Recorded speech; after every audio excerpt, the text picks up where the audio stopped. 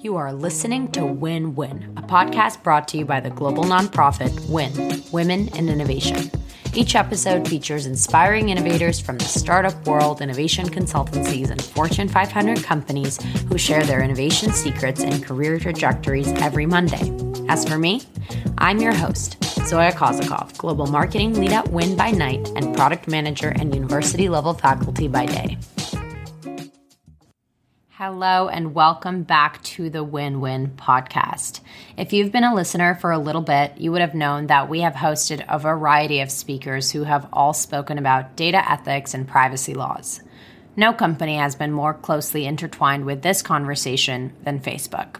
Today's episode with Shelby Jones, who's culture lead for Black women at Facebook and member of the Creative Shop at Facebook, looks at the other side of the company. One where she helps design, create, and execute on digital campaigns that help businesses innovate the way that they connect with their consumers, which has become increasingly more important, especially during COVID times. Shelby's professional trajectory includes co-producing 29 Rooms, a pop-up experience that engages all human senses as audiences walk from room to room that allows them to engage with different brand initiatives. It's the ultimate mix of innovating experience design and combining it with a commercial use. Also, I have to say I have gone to it pre-COVID times and can confirm how cool it actually is. On top of her day job at Facebook, Shelby also started a podcast that examines what normal means, simply calling it Define Normal. There, she speaks to different guests to hear about their experiences, ultimately settling on the idea that normal is not an actual construct and varies person by person. Today's conversation was a lot of fun and very informative as I got to learn about Shelby's tips on how to keep it cool while innovating on social media, all about best practices and the way that she's helping Facebook see, acknowledge, and support Black women. Hi, Shelby. Welcome to the Win Win podcast. Hi, Zoya. Thanks for having me. I have to be a little geeky here and say that it is the most exciting thing to have someone on the Win Win podcast that is a fellow podcaster in addition to their innovation role. So an extra big welcome to you. Thank you. I'm excited to be here. Yeah, so taking it back to your background, you grew up in Ohio, went to Kent State, and then worked to make it to New York City. That's a story that speaks to me a lot, and I'm sure it will to a lot of the people listening. So in the moment where you're really going through the steps, was there an image of success that you were aiming for in a career, or were you just aiming to get out of Ohio? I would say I was just aiming to get out of Ohio. I always dreamed of working in media. So my first job at Complex, I accomplished that. But I just dreamed of being here and getting out of Ohio and having some kind of professional career. So I'm really excited to dive deeper into your work at Facebook's Creative Shop and as a culture lead for Black women at Facebook. For those that don't know, Facebook's Creative Shop is an in-house creative strategy department that works with brands and agencies to help them leverage Facebook's tools and capabilities. So what are some really exciting ways that you've been able to help companies to try out new things and innovate on top of just the standard good old Facebook ad?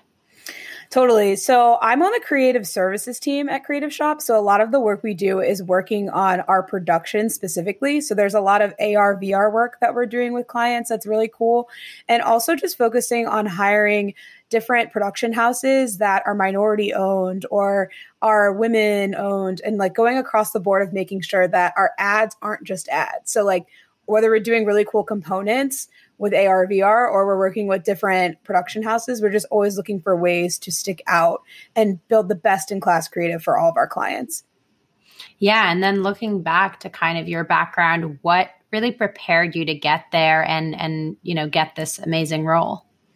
My background is so all over the place. I would say that a lot of the work I did was close to production. So in my first role ever, I was a sales assistant at Complex. So working near a sales team has always kind of prepared me for coming to Creative Shop because the sales team at Facebook is our biggest partner. So we are added value to those clients. So my journey of working with sales teams in media really helped me understand that relationship between sales and their client, but also how important the creative is. Also, my time at Refinery 29 helped me a lot because I was focused on business affairs there as it related to production. So I learned a lot about the operations of a production, which has been amazing for Facebook because we're a big operational place. Right. So you mentioned that before your Facebook days, you were on the experiential team at Refinery 29, where you co-produced 29 Rooms, which is this really awesome immersive experience where you walk through an actual 29 different rooms, which are created by brands, and you experience different installations. So what was that like, and what are you leveraging from your experience design days to now bring to the digital world?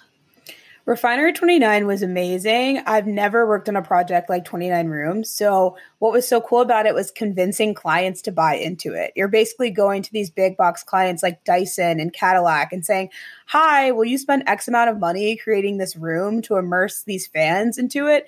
And people like Cadillac are wondering, well, how do our fans fit into that? Like GM kind of skews kind of older.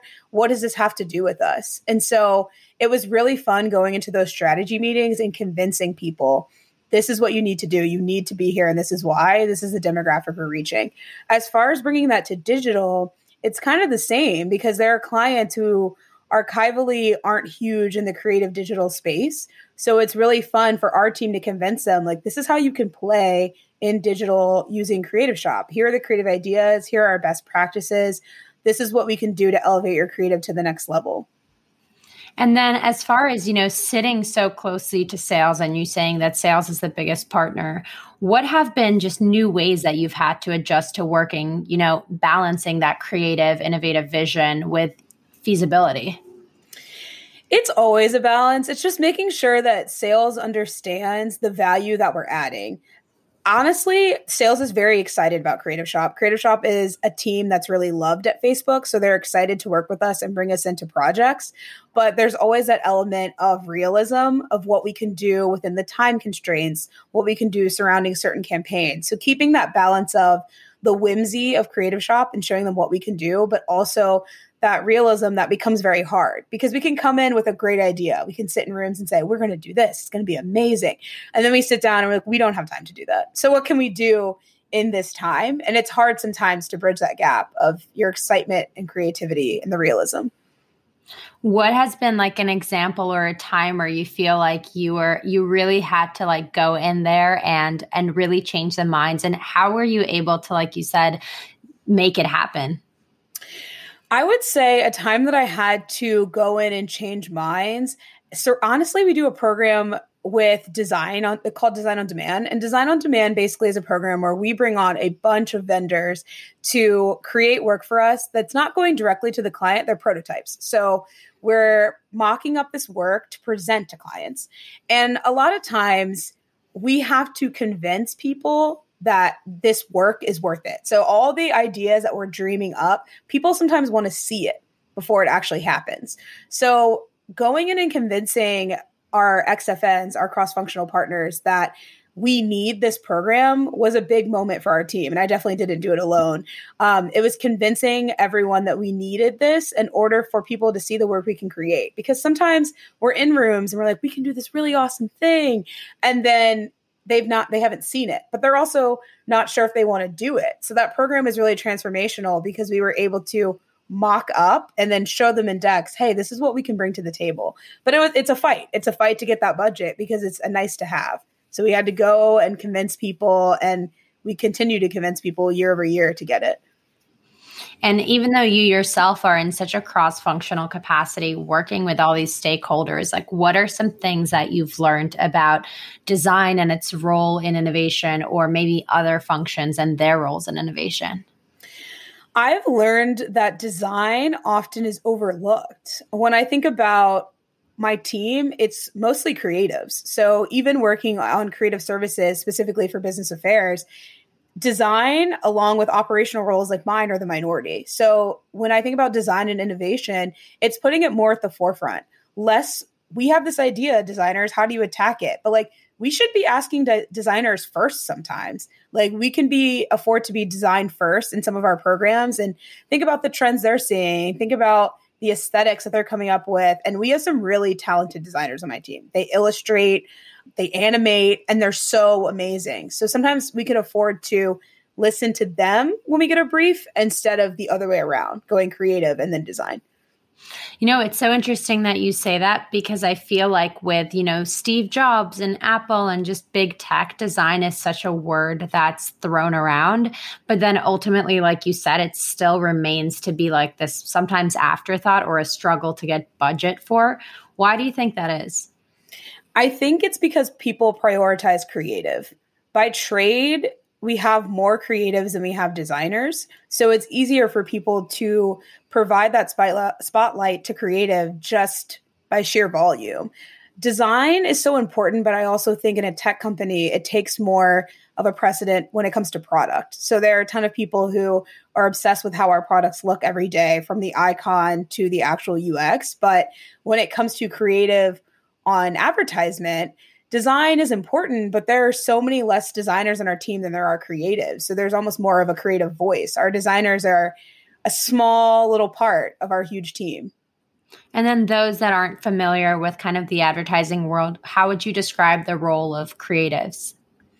So it's something I struggled with when I joined Creative Shop. It's like an agency. Creative Shop is modeled similar to an agency, but we're in a tech company. So there's a lot of ways that that's unrealistic, right? Just due to the infrastructure of a tech company.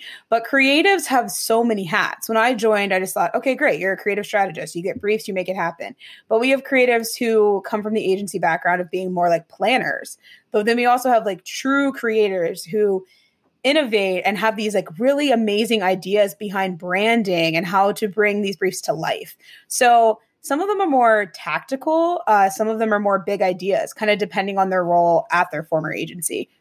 You work with different businesses of all sizes. So what has been the biggest difference between working with some of those larger brands to really getting to know those small business owners and mid-sized business owners?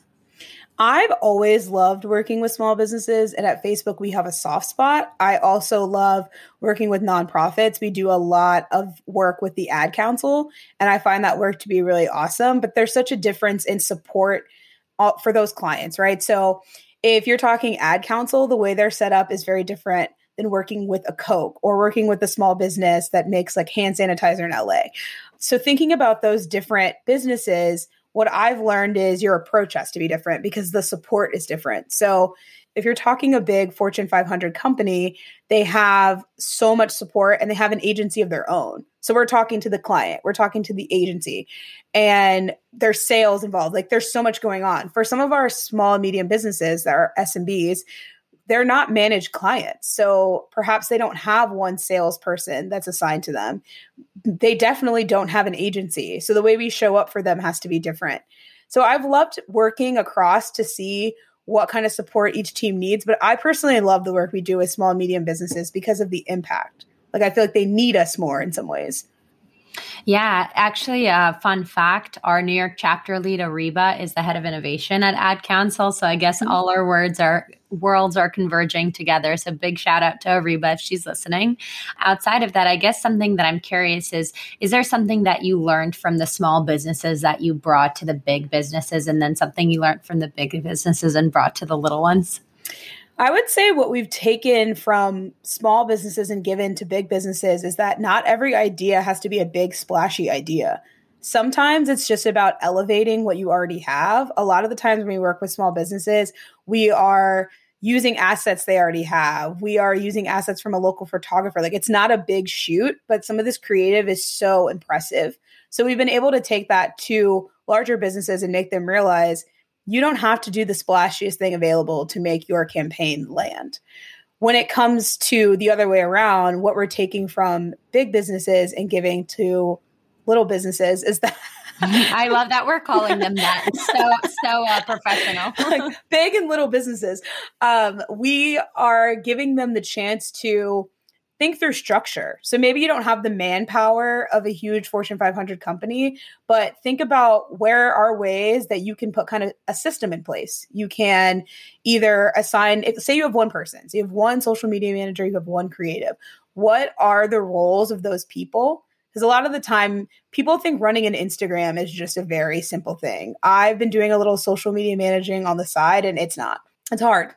Yeah. And it's actually one of the most like cross-functional jobs in the world. Like I say this because I run marketing globally for Win, and we have this incredible social media manager, and people don't realize the hours that she has to do. She has to stay relevant and know what's happening in innovation, but also the women that are trailblazing, but then she has to do the assets. I mean, like, who knew that it was this hard? It's so hard. And also just planning the strategy, because I have to admit, I thought it was, okay, well, today is Christmas, so I will post something about Christmas, where it's like, what is your message relating to Christmas? Is that relevant to everyone? Not everyone celebrates Christmas. Thinking globally, because social media is global. So there's so much to do. So getting those businesses in a place where you're not just posting cute stuff you have, like there's a strategy and there's some thought behind what you're doing. And sometimes brands feel so small that they don't think, oh, I mean, what's my strategy? Like, I just make really cool stuff and people buy it. And that could be true, but the elevation is getting a system in place. I guess something else that I think about is like also this notion of platform and cross-functional platforms. I think I always use this example. Maybe I already used this on this podcast, but basically it's like this idea of when TV came around and people were so used to doing radio that they would come onto TV screens and literally read out the script as if it was still radio. So I think I'm really curious to know, like, how are you really pushing people to not only embrace this new format, but to really maximize and innovate on it? We do a lot of work around best practices as we are learning ourselves, but also utilizing everything on the platform. There are so many new features that come out on Instagram, come out on Facebook. And for IG, the best advice that we give is to try everything. There is so much like fixation on stories or what you post on your feed, but Live comes out with amazing features. We're doing badges right now. And with badges, you can tip different creators. Like, you can give them money for what they're doing. And you need to think of ways as a business what does that have to do with me? What can I do with that?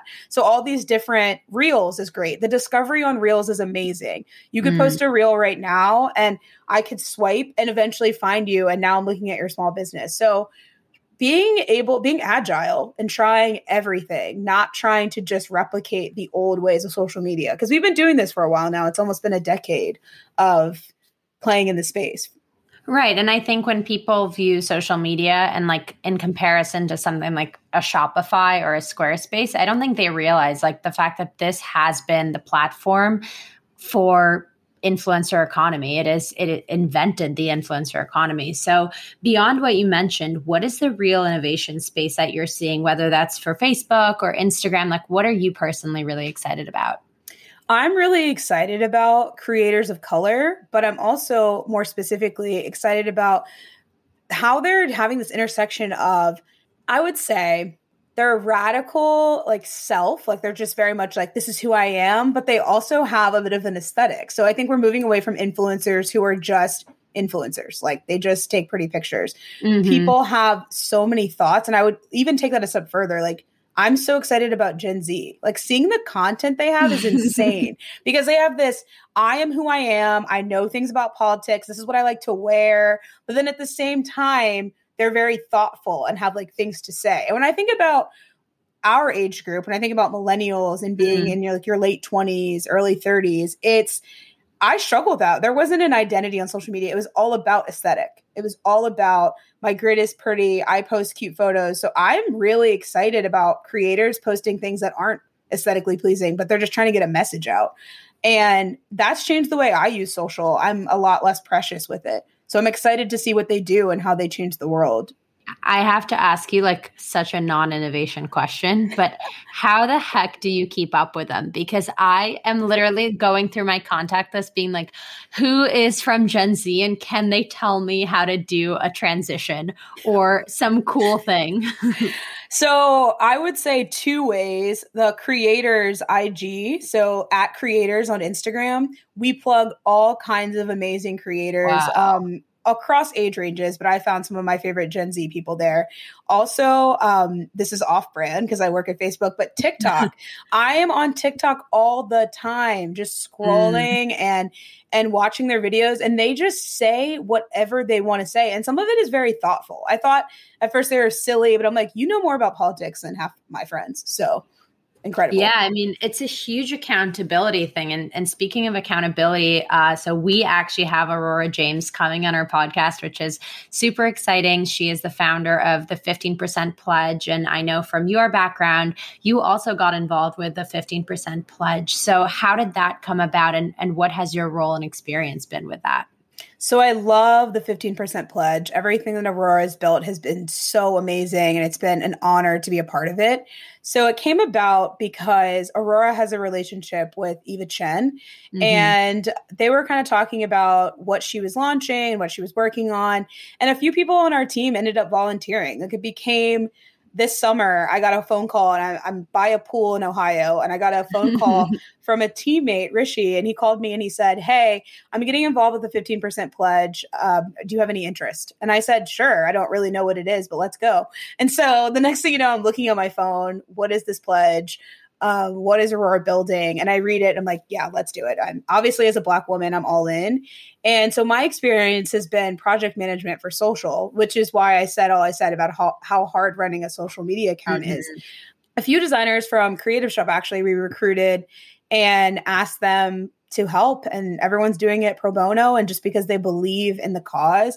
And now she's at a place where she's able to hire people. Like, I'm really proud of what she's built and being a part of it, and all the people we have gotten to sign on. I mean, it's ridiculous. Could you share, in case some of our listeners haven't heard, what the 15% Pledge is and how people can maybe get involved?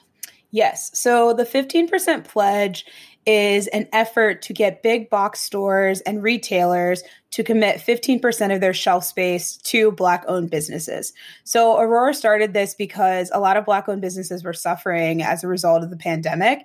And as you can imagine, they're suffering more than those larger retailers. So she wanted to do something to save the community as someone who's a small business owner herself. Brother Vellies is her business. And she has just done this amazing job of getting in these rooms and getting huge retailers like Macy's to sign on, getting Madewell to sign on, Sephora. And now you can go into those stores and see Black brands being carried. I think it's magic. I love it. Yeah, I think it's just really crazy because she was able to do something that had such clear impact and clear accountability, but also something that goes beyond just like a quota, because it's truly getting people the opportunity to shop Black-owned businesses without having to think twice about it, which is really exactly how it should be in a world where equality truly exists. So you're a cultural lead for Black women at Facebook. So on top of the 15% Pledge, how did that come about? And was that an initiative that already existed when you were there, or something you helped build up? So Black Women at Facebook started a few years ago, and it was started by Tori Bell, who still works at the company. And she had this passion coming out of International Women's Day, which is a big event we have at Facebook. And she realized that there was no intersectionality. It was a day where we spoke to a lot of white women, but there weren't a lot of women of color. So she was really excited and energized about the opportunity to create this group. So she created it. She and I are friends, and she brought me in early on before there really was a board. It was just her and a couple other people in the diversity team who helped her build it. And I jumped in. We started a tentpole event where we have a dinner for Black women at our Black Community Summit that Facebook hosts annually. So it started as that event, just a room full of Black women enjoying a dinner. That was our first big thing we did. And she did a few smaller brunches and events across offices that were really awesome. But from there, it's grown. And so now we have a leadership team globally, and I sit on that. And in my role in culture, it's really to make sure that we have programming that resonates. We're talking to the right people. I do a thought leadership series where I bring in different speakers to speak to the Black Women Act community. So it's really a labor of love. I got brought into it really just by having a passion for having a space to celebrate my identity. But I'm not going to lie to you, it's a lot of work. It's a lot of work to plan events, host discussions, find guests, do 15%, do my actual job, have a social life. So haven't heard of a social life. no social life, barely. No, but I guess something I was curious about is because talking to all sorts of different leaders, I think there's so many different ways to ensure that inclusivity and diversity actually happens. I feel like what you're talking about a lot is really empowering the Black women that are within the company.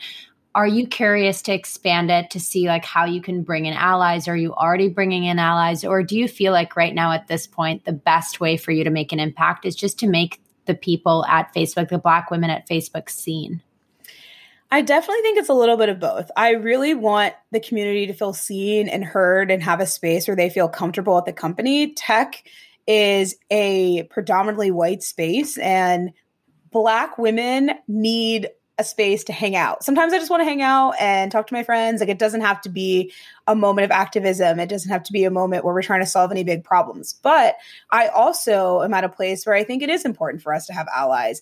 There are people at the company who care about the work we're doing. There are people at the company who make our work happen. We couldn't do it without our diversity team, which is made up of a set of different people of all different races and genders. Mm-hmm. So it's amazing to have allies who listen to us and push us and advocate for us. So it's a little bit of both. I really think our best allies understand that we need both. We want them in the room, and they're comfortable when we say, yeah, we don't really need you for this. I guess something that it makes me consider is just this idea of how that's all tied in with your life. You've launched Define Normal. You examine all sorts of different constructs of what normalcy means. So, tying that into all of these different initiatives and Define Normal into your own life, how have you pulled all these pieces together? And it's a lot of pieces to pull together.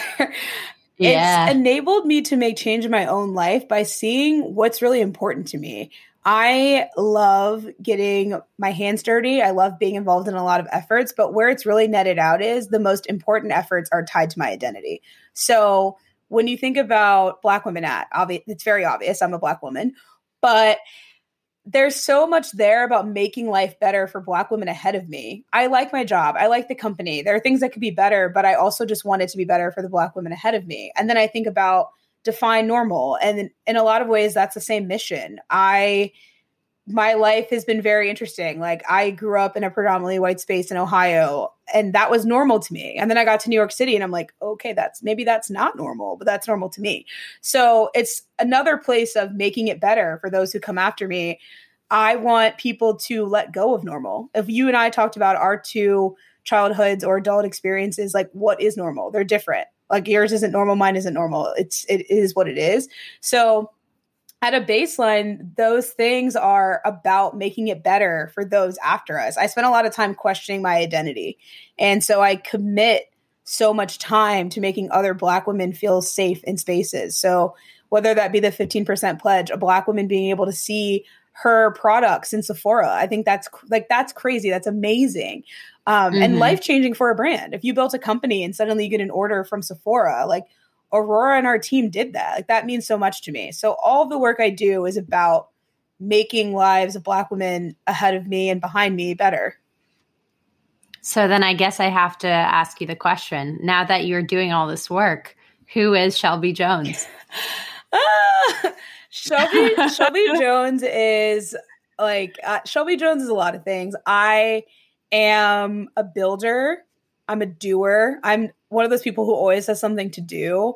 I am just constantly evolving. I think that's what's really interesting about this age. When you're younger, when you think you're almost 30, you think you're going to be something, right? Like, I bought a house, I'm married or something. None of those things are happening, but none of it.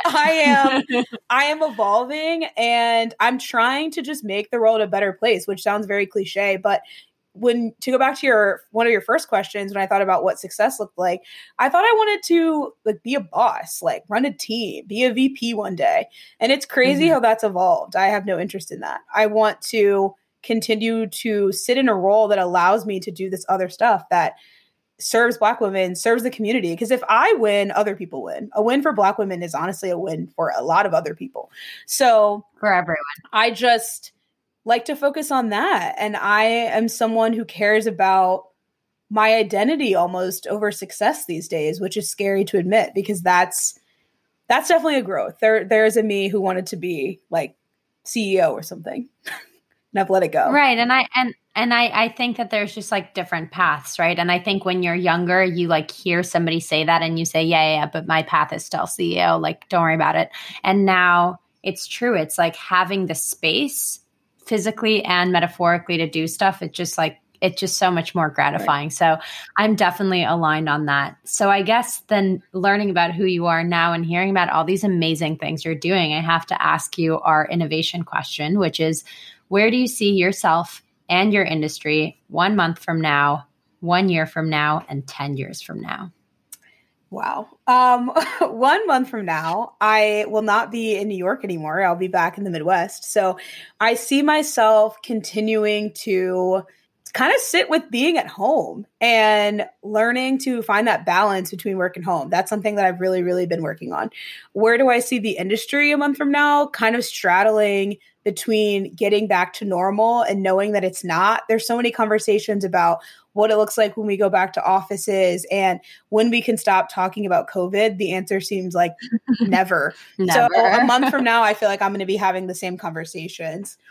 A year from now, I see myself back in New York in a non-COVID world and hopefully doing something new with the company. I have been ready for a change. Right now I'm doing a maternity leave cover. So I'm the site lead of New York for GMS in business. So I'm basically working with our sales and marketing teams plus business teams and working on return to office and culture and all that kind of stuff. So I see myself in a new role. I think this new experience will change what I end up doing at the company. Huge innovation opportunities across both of those. Huge innovation opportunities. And then 10 years from now, oh my God, is daunting. I see the industry evolving beyond recognition. When I think about what social media is going to look like, I'm scared. I'm scared to even go down that journey. I think that we're going to connect with more people than ever. What's been really cool about the evolution is it's focused on people first. So I think we're going to continue to see all these communities bubble up that we didn't even know about. And I discover new ones every day. So that's something that excites me about our industry in the next 10 years. Me in the next 10 years, I hope I'm still living in New York. I kind of want to be building my own thing by then, though. I don't necessarily want to work for anyone. I see myself writing a memoir and still hosting my podcast and helping Black women. Still defining normal. Still defining normal. Yes. I love that. No, very, very exciting. And it's been a real pleasure talking to you about all the many exciting things that you are doing. So I really hope to see you in 10 years, and I'll be looking forward to checking out your trajectory in the meanwhile. Amazing. Thank you. This was so fun.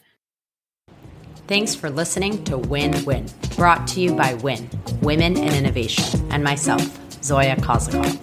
If you enjoy this podcast, subscribe wherever you get your podcasts and visit womeninnovation.co to learn more about our organization, programming, and other opportunities. And remember, when women innovate, we all win.